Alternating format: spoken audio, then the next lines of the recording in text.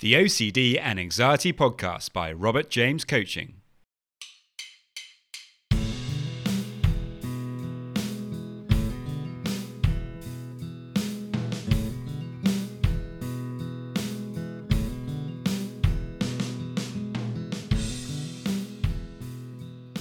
Hello and welcome to the OCD and Anxiety Podcast, where we explore how to have a more positive relationship with anxiety disorders, taking back control so that you can start living the life you choose and not the one chosen by your fears.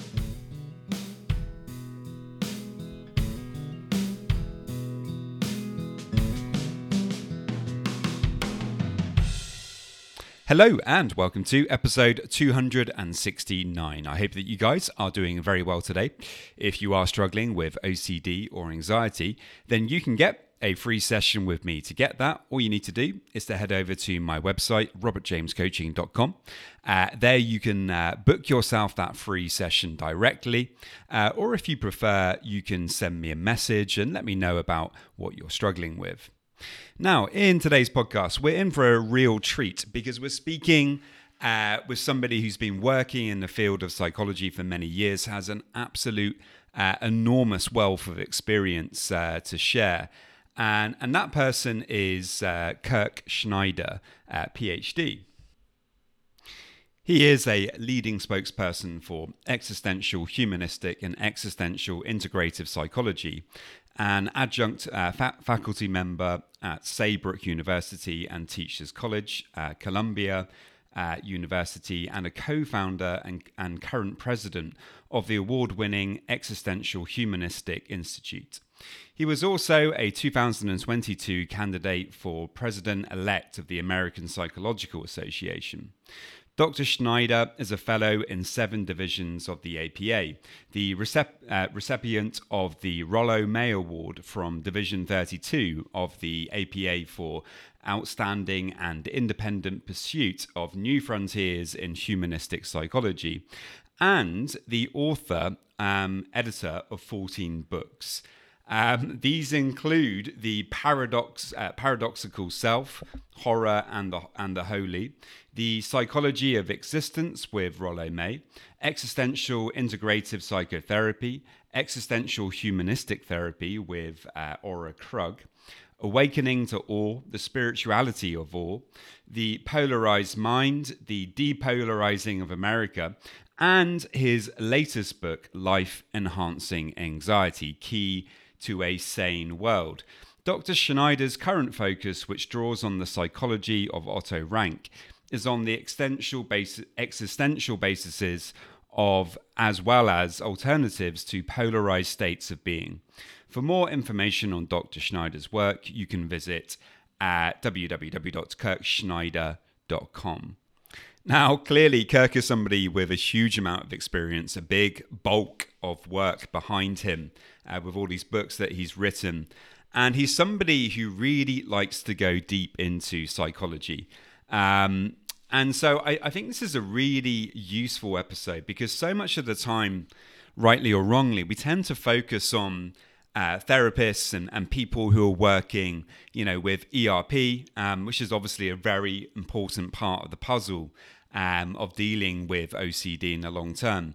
But also, I think it is a good idea, not just a good idea, I think it's actually essential to also address some of the underlying issues that might actually be the basis for OCD in the first place.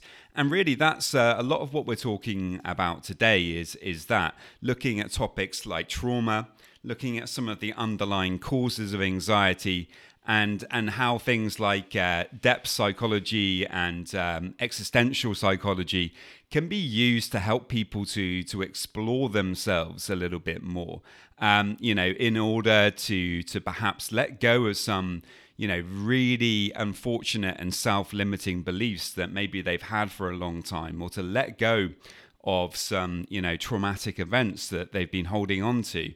It's so important that we do this, as well as working with things like acceptance commitment therapy, ERP, and all of the other things that we do to try to manage OCD more effectively. As always, if you have any questions at all about anything that we do discuss today, please do feel free to get in touch and let me know. Many thanks to Kirk for coming on the podcast and sharing all this very valuable information. And I really hope that you enjoy.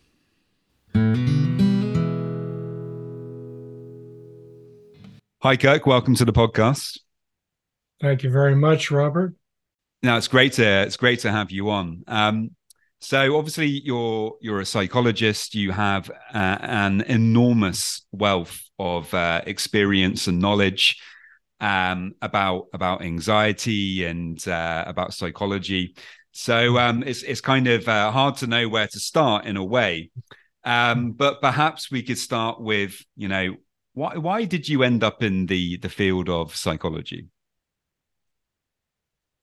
It's pretty clear for me. I was almost born into psychology. My father was a school teacher, but he eventually became a professor of education, and he was immersed in psychological topics since I was a baby. He was reading Erich Fromm and Abraham Maslow and many of the humanistic psychologists from day one that I can remember. I'm surrounded by his books and articles. And my mother was a psychologically minded television and radio spokesperson, actually, in the late 50s and early 60s. Yeah. Really a pioneering woman of that time. And she actually went into psychoanalysis because another part of my sort of, very intense introduction to psychology was that when I was close to 3 years old, my 7-year-old brother died of a barrage of diseases after about a 10-month struggle. And this caused, as you can imagine, a huge upheaval in my parents and to some degree parenting, because my mother in particular was overwhelmed. And so there were periods of time where I spent some time in isolation or apart from my mother.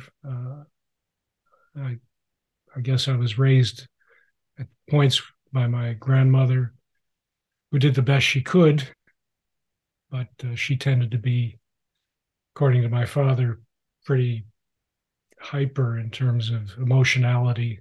Anyway, there was I was really imbued with a great deal of fear and anxiety about death, dying, disease.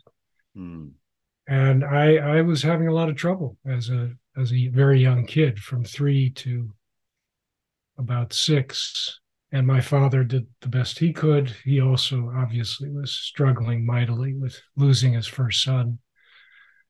But my mother actually asked her analyst to refer a child analyst to me. And again, this was quite unusual. We lived in a working class, middle class neighborhood. It's not a typical thing. So I feel very blessed to have had parents who were tuned in to that degree. And this man was middle-aged, but I think that he probably helped to salvage my young life in many ways, because I was losing touch with reality. In some ways, I was really struggling. A lot of rage, crying, night terrors, fears of monsters, taking over. Absolutely. In any case, that was pivotal and really, I would say, my introduction to a whole path to psychology, especially depth psychology. Okay, fantastic. So what was it then about that that initial therapy that you did that had such a profound impact on you, because it sounds like it really did help. Well, yes, he, first of all, I believe that he modeled a person who seemed to have been through a lot himself. I mean, I got the sense that he was a quite seasoned guy. In my very young mind, I was only 6, but I felt very held by him in that way and safe. He created an atmosphere where I felt like I could say anything, feel anything, and he would be able to hold it and work with me on it, ask questions to help me to look more in depth at what it was that I was really so worried about, that I was struggling with. I'm sure he helped me to keep things into a more realistic perspective. But I think that the main healing was what I would say was rock solid presence. He was profoundly present with me. And again, I had the sense that I could be with a whole range of very tumultuous feelings, imaginings. Mm. Um,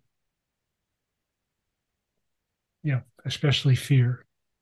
Absolutely. It And sounds also like rage.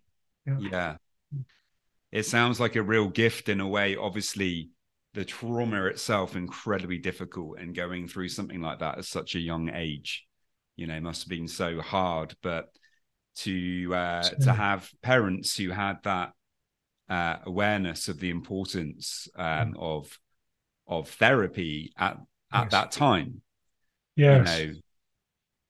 what a gift that you were able to get that, and somebody as well that was so able to hold that difficult space for you, Yeah. to explore what you were feeling. Okay. And fast forward Yeah. many Yeah. years, Yes. and more recently you wrote this book, life enhancing anxiety. Is that correct? Yes. Yes. Yeah. Key to a sane world. Yeah. Okay. Can you tell us a little bit about that then, please, and how that links into the experience you just described there? Well, it's pretty direct, and I really wrote that book from a very personal standpoint that I'm describing to you now, as well as professional as a psychologist and having observed a lot of people struggling with anxiety, and in state hospitals and psychiatric clinics, as well as private practice. I would, to put it in kind of a summary, as a kid in that analysis, I moved from a place of intense terror and paralysis in a lot of ways, emotional paralysis, to gradual, incremental intrigue, to be able to ask questions, to explore what I was going through with my analyst, to eventually, and well after the therapy as well, becoming actually fascinated, more and more open to and able to be present to the unusual, and even what would be very threatening earlier on. So I actually started becoming very interested in science fiction, reading science fiction, and the great television programs of the time, Outer Limits and Twilight Zone, very provocative and fascinating looks into strange people, beings, you know, possibilities of science, Yeah. uh, questions of meaning and purpose in life. So I was really ripped open to these bigger questions about living because of my trauma. I mean, that if you want to say a silver lining, I certainly wouldn't wish it on anyone to have a trauma, and certainly extremely tragic with my brother. But if one can work with it, that ripping open can be horrifying, but it can also, if one can stay with it and work with it, can open new worlds and new possibilities. Mm. So that eventually led me to being more and more interested in psychology, uh, why people behave the way we do, and uh, and that eventually led me to depth psychology in particular, and existential psychology, which attempts to go to the root Mm. of Yeah. our struggles. And so it's been a long trajectory. My first book was The Paradoxical Self, toward an Sounds understanding familiar. of our contradictory nature. Yeah, so I mean, that again reflected very squarely what I went through. Mm. And that whole abrupt encounter with that which is different and other, which I think is a human condition, actually. Uh, so I've been connecting a lot more with Otto Ronk's work, an early psychoanalyst who actually was exiled from the psychoanalytic community because he differed some with Freud. But his point was that we are traumatized right from birth, because that's where we move from a place of relative unity and quiescence to sudden abrupt pandemonium Yeah. and overwhelm. And we encounter radical difference, contrast, contradiction, and it's very threatening. And depending on how that's held by the parents, the culture, whether it's fear based or more courage based, love based, um, supportive, that can set the path for the child. And of course, trauma can just bring us back into that whole groundlessness and helplessness that we feel at that Mm. point of birth Yeah. in a very rude way. But to get back to your question about life enhancing anxiety, well, I define life enhancing anxiety as the capacity to live with and make the best of the depth and mystery of existence. Wow. It's a big one. Yeah. You put it another way, to live with and make the best of the contrasts and contradictions of living Mm. or of existence. Mm. And that means being able to have access to our deepest dreads as well as our most dazzling desires, um, to be able to connect with one's thoughts, feelings, body sensations, imaginings to the degree possible. And this is what good depth existential therapy provides, is a space where one can learn and practice the skills to be more present to one's whole self and to these anxieties, life enhancing anxieties, these deeper anxieties that I believe, and many others, are necessary to living a fuller, richer life, Mm. and not a life that's closed off by all kinds of fears, terrors, and that is basically, well, creates our identification with very narrow, often devaluing views of ourselves and others. Yeah. Um, so yeah, so life enhancing anxiety also, it's a term that brings anxiety more front and center for our times. Mm. And it does echo my great mentor and friend Rollo May's work on anxiety. Rollo May was an existential analyst. He actually brought existential psychology to America in the 50s. And he wrote a book called The Meaning of Anxiety, where he was talking about the more dimensions to anxiety than we realized back in the 50s. Mm. And he was worried about an overly mechanistic culture that didn't recognize that anxiety, some degree of anxiety, can also be invigorating and is necessary to actually be on the edge of discovery, of possibility, of wonder. It just usually goes together. And so this book is a lot about bringing those fuller dimensions of anxiety out for a new generation. And given the skyrocketing anxieties that we have in our culture, and I think they're skyrocketing precisely because we're not addressing these deeper prior life enhancing anxieties that We're doing the opposite.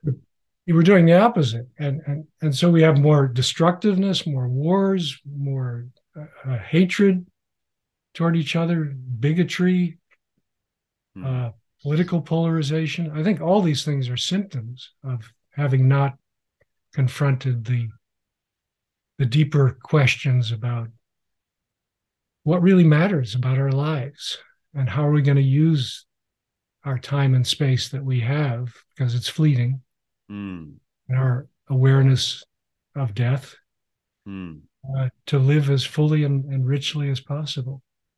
Yeah, this is absolutely fascinating for me because, you know, you're basically spelling out the psychological underpinning of something that I've been trying to understand and explore myself. Interesting. You know, something that I've come across, you know, bits and pieces here and there that kind of point to what you're talking about. But you're actually really explaining, well, there was this person, and you know, he brought this to America, and this is why we believe in this from this existential point of view, that you know, that anxiety actually, you know, one of my questions was going to be, you know, can we have excitement if we don't have anxiety? You know, can we actually find those higher levels of of attention and high performance, you know, without actually experiencing some anxiety? It's very hard to separate those things now, and it sounds like that's the kind of that's what you're talking about in this book. That is. I'm very much talking about a kind of invigorating anxiety or vital anxiety that we can get to if we can work through the discomfort, the unsettlement that facing these deeper issues can bring up. Absolutely. Yeah, one of the problems I think in our very modern culture is that it's really so bent on eradicating anxiety. And that's part of what I'm talking about as a problem, because we have all kinds of ways of getting instant results. I mean, our whole culture is, you know, kind of predicated on speed, instant results, appearance, and packaging. Yeah. You know, and we have devices that can accelerate that. We have ideologies that give us instant answers, and often people in politics who promise, you know, these instant answers that are very bankrupt in a lot of ways and are keeping us from confronting again more substantive ways of living that could enrich our lives, like more, you know, personally engaging ways of living. Absolutely. Greater creativity, which requires a degree of anxiety, face-to-face encounter. I realize we're on a device, but hopefully, you know, we're talking about something that is more substantive than just something mechanical. Mm. But yeah, I think the cultivation of presence is so key here. Uh, being able to be more fully attentive to oneself and others, and to notice more about one's world Mm. rather than getting caught up in all of these distractions and entertainments. I'm not saying that they don't have a place. They definitely do. I get caught up in them. We all do, I imagine. Yeah. Yeah. But the point is getting getting them away from being the end all and be all of our lives, and Mm. recognizing we got to put them down at Yeah. major points and really live more, experience the raw contact with nature, Mm. with travel to the degree we can, in our work lives, hopefully more creativity and a sense of purpose and community. Mm. I mean, there's so many ways that we can bring life enhancing anxiety to the fore that I describe in the book, that I think is just crucial for our times Mm. if we're Absolutely. going to make it as a species, actually. Yeah. Um, Yeah. Yeah, it's pretty profound, and it's so important across so many different areas of life that we're able to experience what we're feeling, without dumbing it down. And a lot of the stuff you're talking about there, it kind of brings to mind this obsession with dopamine that our society seems to have. yeah, yeah. We seem to want to distract ourselves continuously from our emotions, through short sharp hits of dopamine. And it may work in the short term, but in the long term, it's not a helpful strategy, and it it just doesn't work. Well, it works commercially.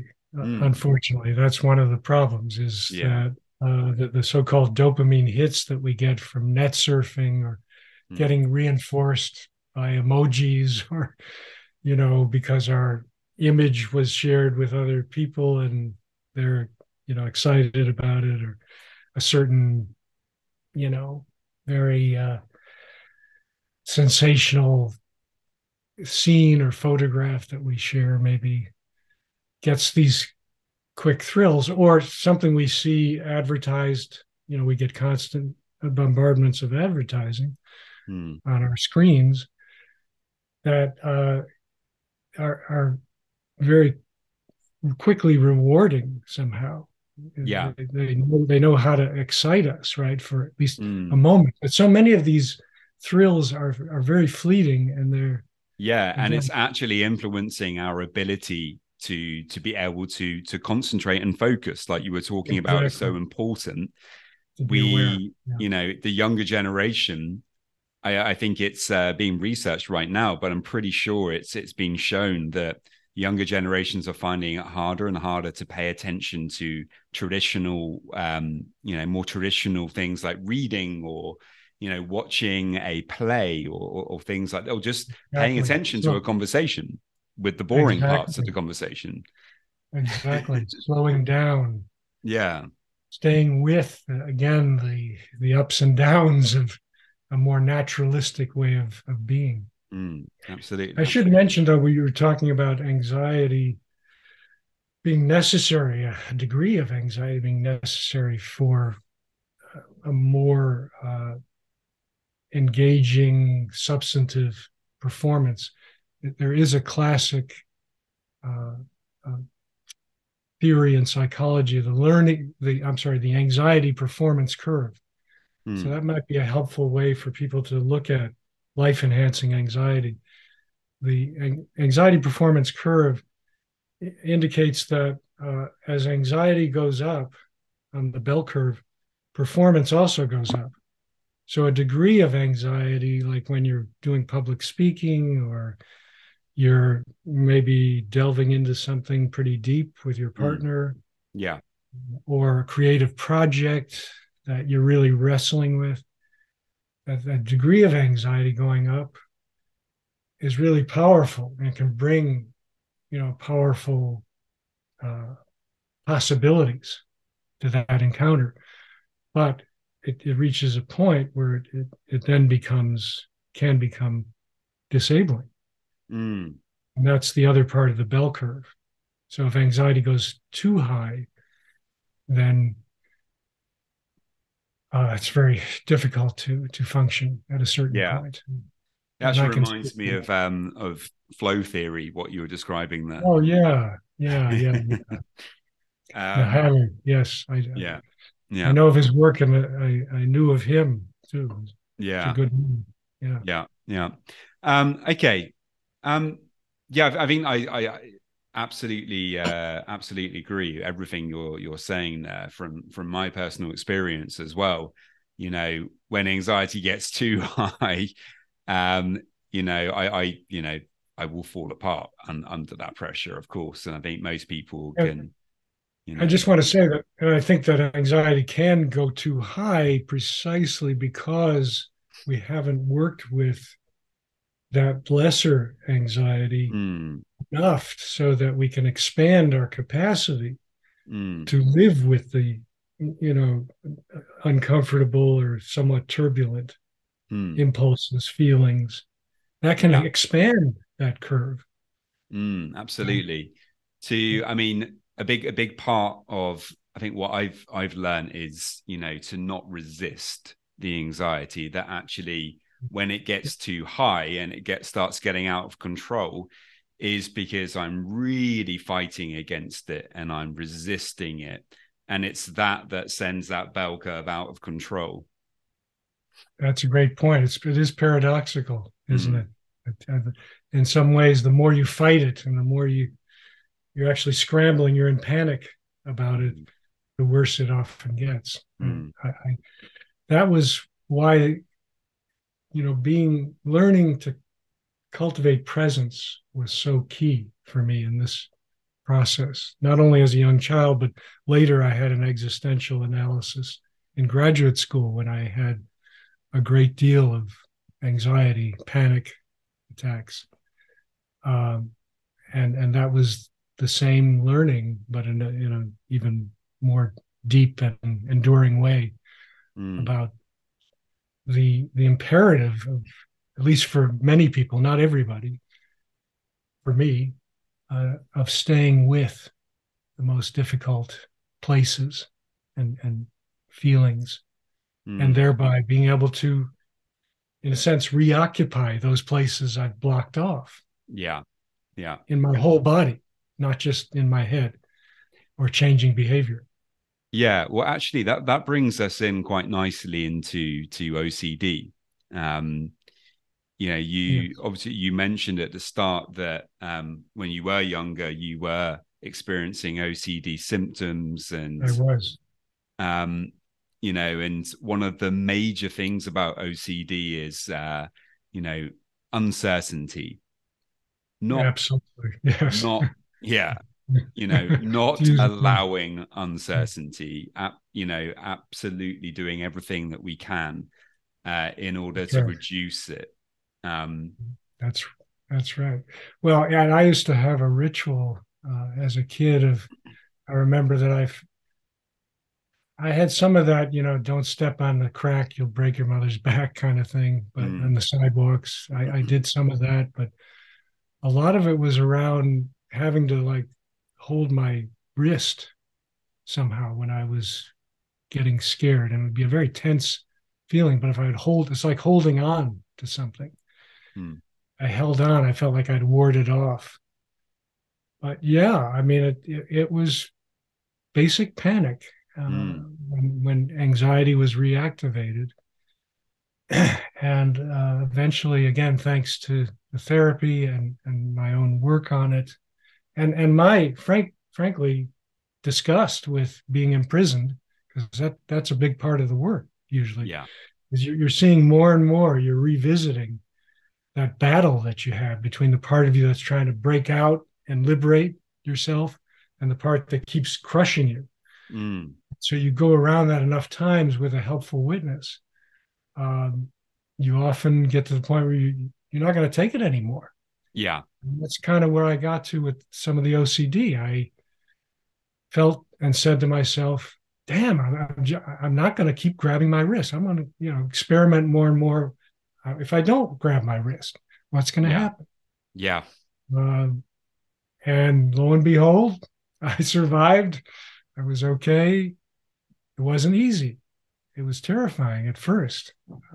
But over time, and just staying concerted about not wanting to live a crippled life, Mm. basically, Yeah. in a lot of ways. That helped pull me through a lot of the anxiety and OCD as Yeah. well. So, Absolutely. I don't know if that resonates with your experience too. Well, yeah, it really does. It really does because what you're describing there is obviously exposure. Um, That's another way to put it. Yeah. But not just behavioral mm, exposure. It's for me, it's a whole body experience. It's yeah, just what yeah, you can measure or see on the outside. It's mm, also with feelings. yeah. Mm. Well, yeah. I mean, it's putting yourself into that place of uncertainty. Yes, yes. You And really very don't want hopeful. to do it. I mean, it's Uh, for whatever reason, the wrist was something that for you was had become very difficult. And so in your that's right. mind, not doing it, I imagine was incredibly hard. For Yes. me, there was all sorts of different obsessions that I developed. And every time I felt like, for a long time I was doing all the wrong things. I was trying Mm. to use analytical thinking skills to Uh, disprove the obsessions, right. and getting lost in circular, the circular, what thing that you were just talking about, going Hmm. around that loop of OCD, having the Yes. obsession, Hmm. trying to kind of push it away, feeling a lot of anxiety, trying to push it Hmm. away, Hmm. feeling temporarily better for Yes. a moment Yeah. or two, Yes. maybe a minute or two, maybe Yeah. even half an hour. Yeah. Yeah. But then because you had to effectively perform a compulsion, Hmm. by Hmm. making yourself feel better, Yeah. reassuring yourself in some way, Yeah. of course, all that happens is you go back to the start. And like that, it gets worse and worse over time. Yes. And I think definitely what I discovered was that I had to stay in my uncertainty, Hmm. and I Hmm. had to, like you were just describing, I had to Hmm. learn how to come into the body, um, to let go of this, which is incredibly hard, probably the hardest thing in a way. Um, Especially for us thinking types, in a yeah, sense. Yeah. yeah, Mhm. To exactly, and ruminate. Yeah. it's Hmm. what we do. If you have Hmm. OCD, then rumination is, Hmm.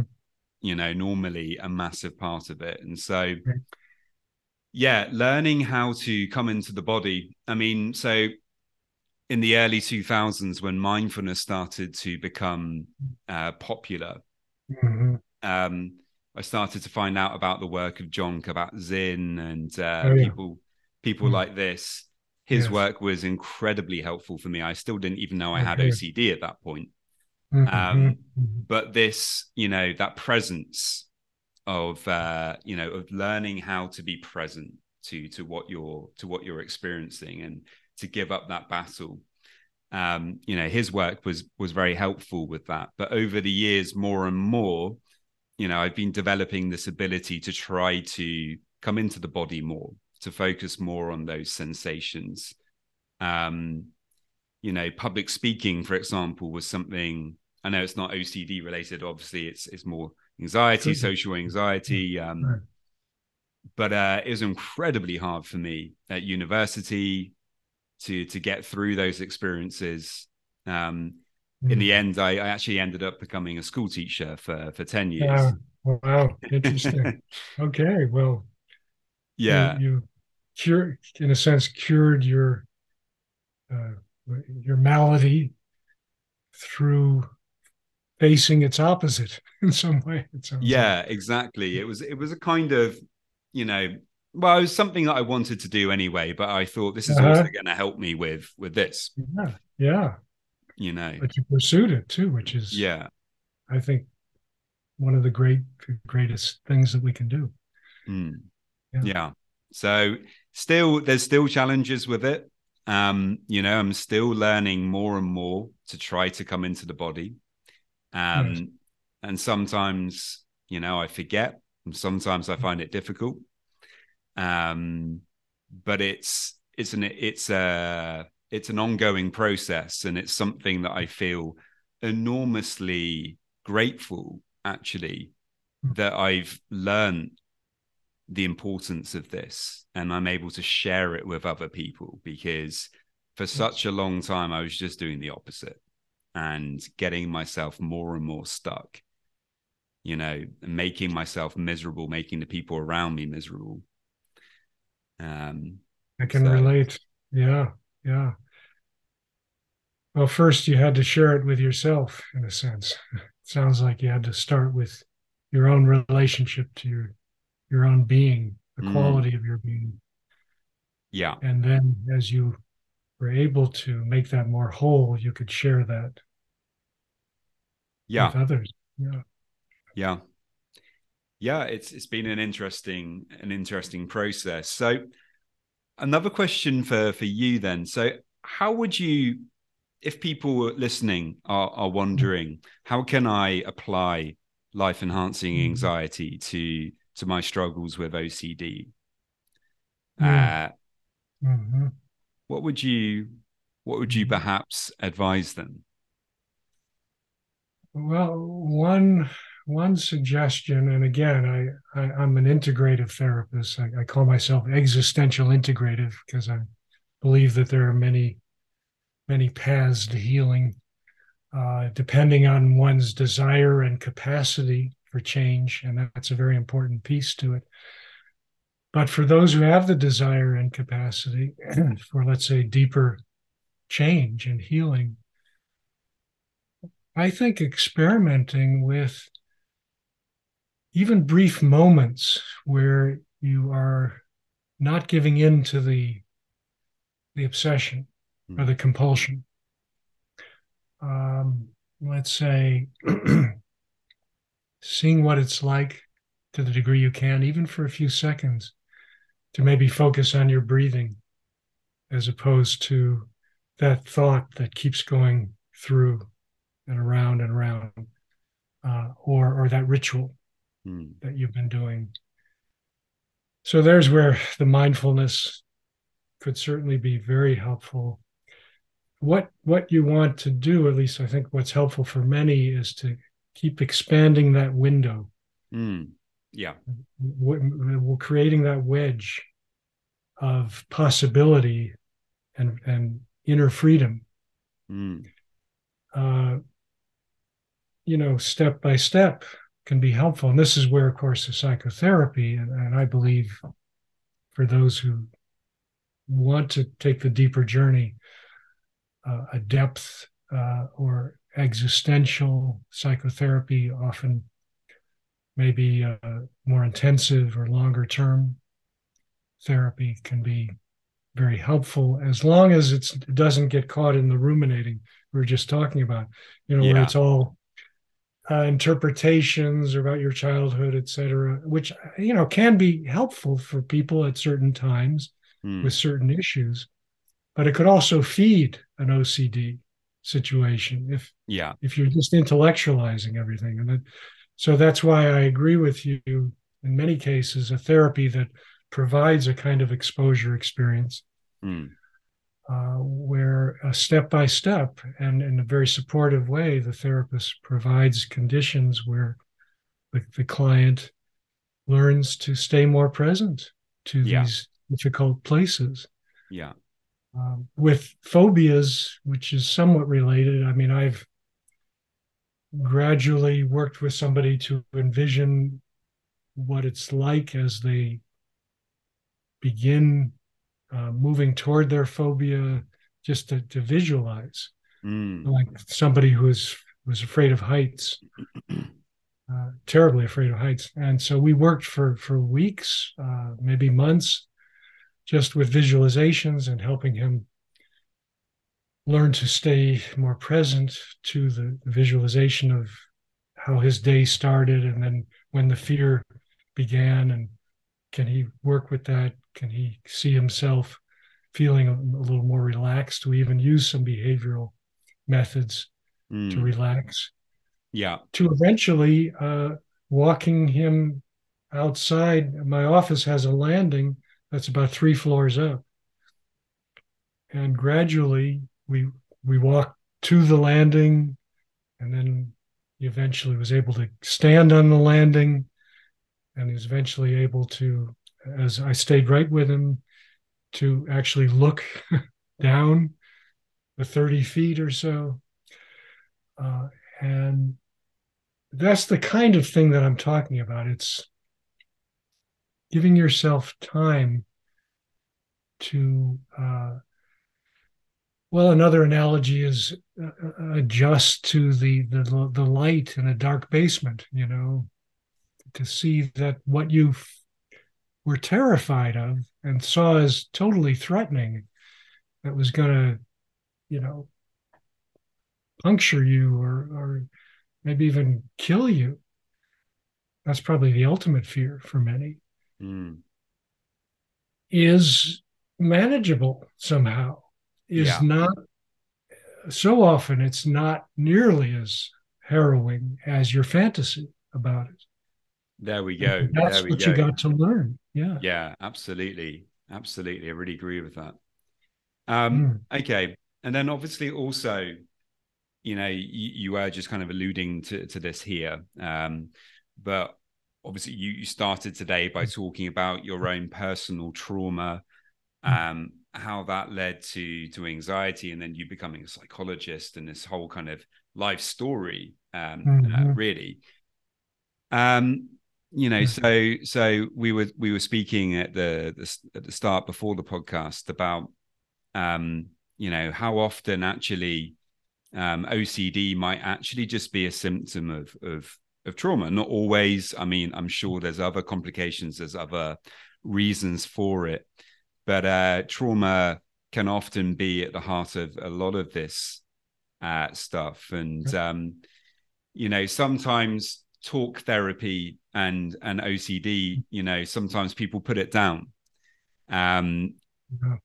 but I think, it does have its place, obviously, because if there is trauma and if that is the underlying issue, no, then it does need to be dealt with. No.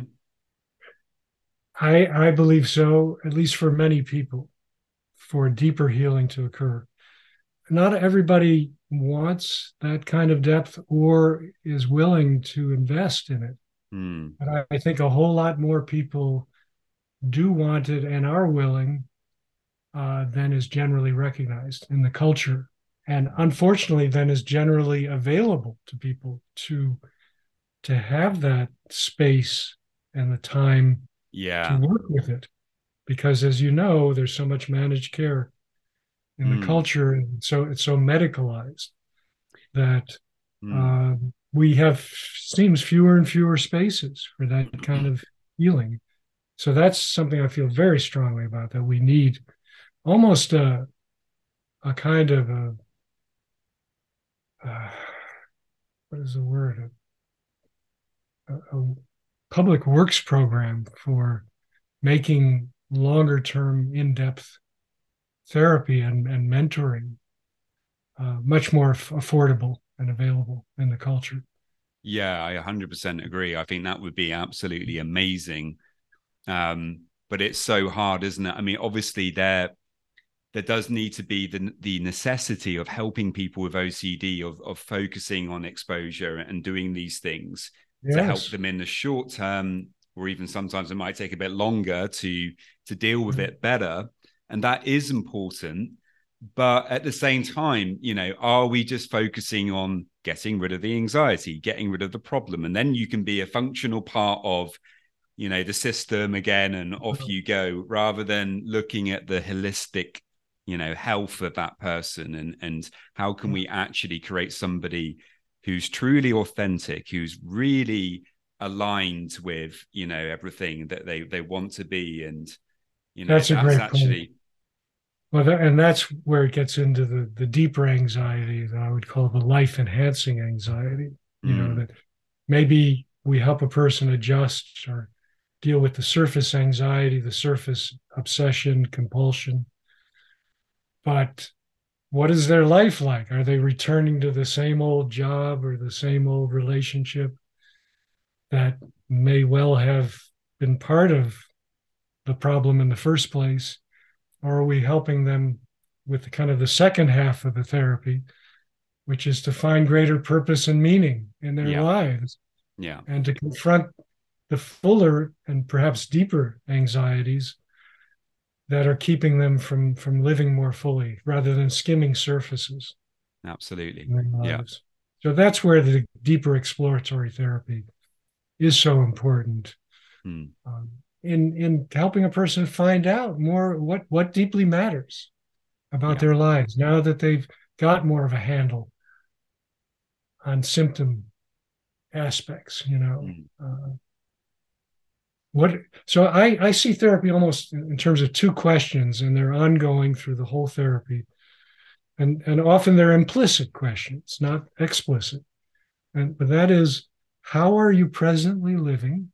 So I invite people to check in with their present battle, like the part of themselves that's trying to break out and liberate in some way or towards some meaning, and the part that keeps crushing them down. And then the natural follow up question, which is, okay, based on that, how are you willing to live? And that continually comes up over and mm, over mm, because people are checking in with, okay, yeah, I'm wrestling with this and that, and I keep getting stuck here, and keep feeling limited here. And okay, so how are you going to respond? That's mm, the existential emphasis on responsibility, mm, not only uh, the exploring part, but and being in touch with what you're wanting and wishing, which is tremendous. That is a vital first step. mm. But how are you going to bring it into action? How Yeah, are you willing? How are you willing to live it? absolutely. Yeah, that's really, really powerful. Yeah. I Good feel. stuff. It's I could carry on speaking to you about Yeah. this for forever. It's really interesting. Unfortunately, we are running out of time. Um, if people want to find out about you and to find your book, how can they do that? Well, they can find the book at Amazon or Barnes and Noble, online, or at the University Professors Press, the excellent publisher of the book. And they can find out more about me at kirkjschneider.com. Fantastic. Kirk, letter J, Schneider.com. That's Fantastic. my So that's website and it's for life enhancing anxiety. And Key there, to a Sane World. yeah, fantastic. Okay, well, I really recommend people do check that book out. I will be Thank you. definitely reading it myself. It's really fascinating. Kirk, thank you so much for your time. It's been wonderful talking to you. Likewise, Robert. Really enjoyed it. Appreciate it. Thank you. Just a quick reminder that if you want to get a free session, all you need to do to get that is to head over to my website, www.robertjamescoaching.com. And there you can leave me a message and we can arrange the free session. And now just a quick reminder of my disclaimer. Any information that you view on my website, Instagram page, Facebook group, or anywhere else online, or any information that you listen to on the podcast is for informational purposes only and is not intended to be a substitute for actual medical or mental health advice from a doctor, psychologist, or any other medical or mental health professional.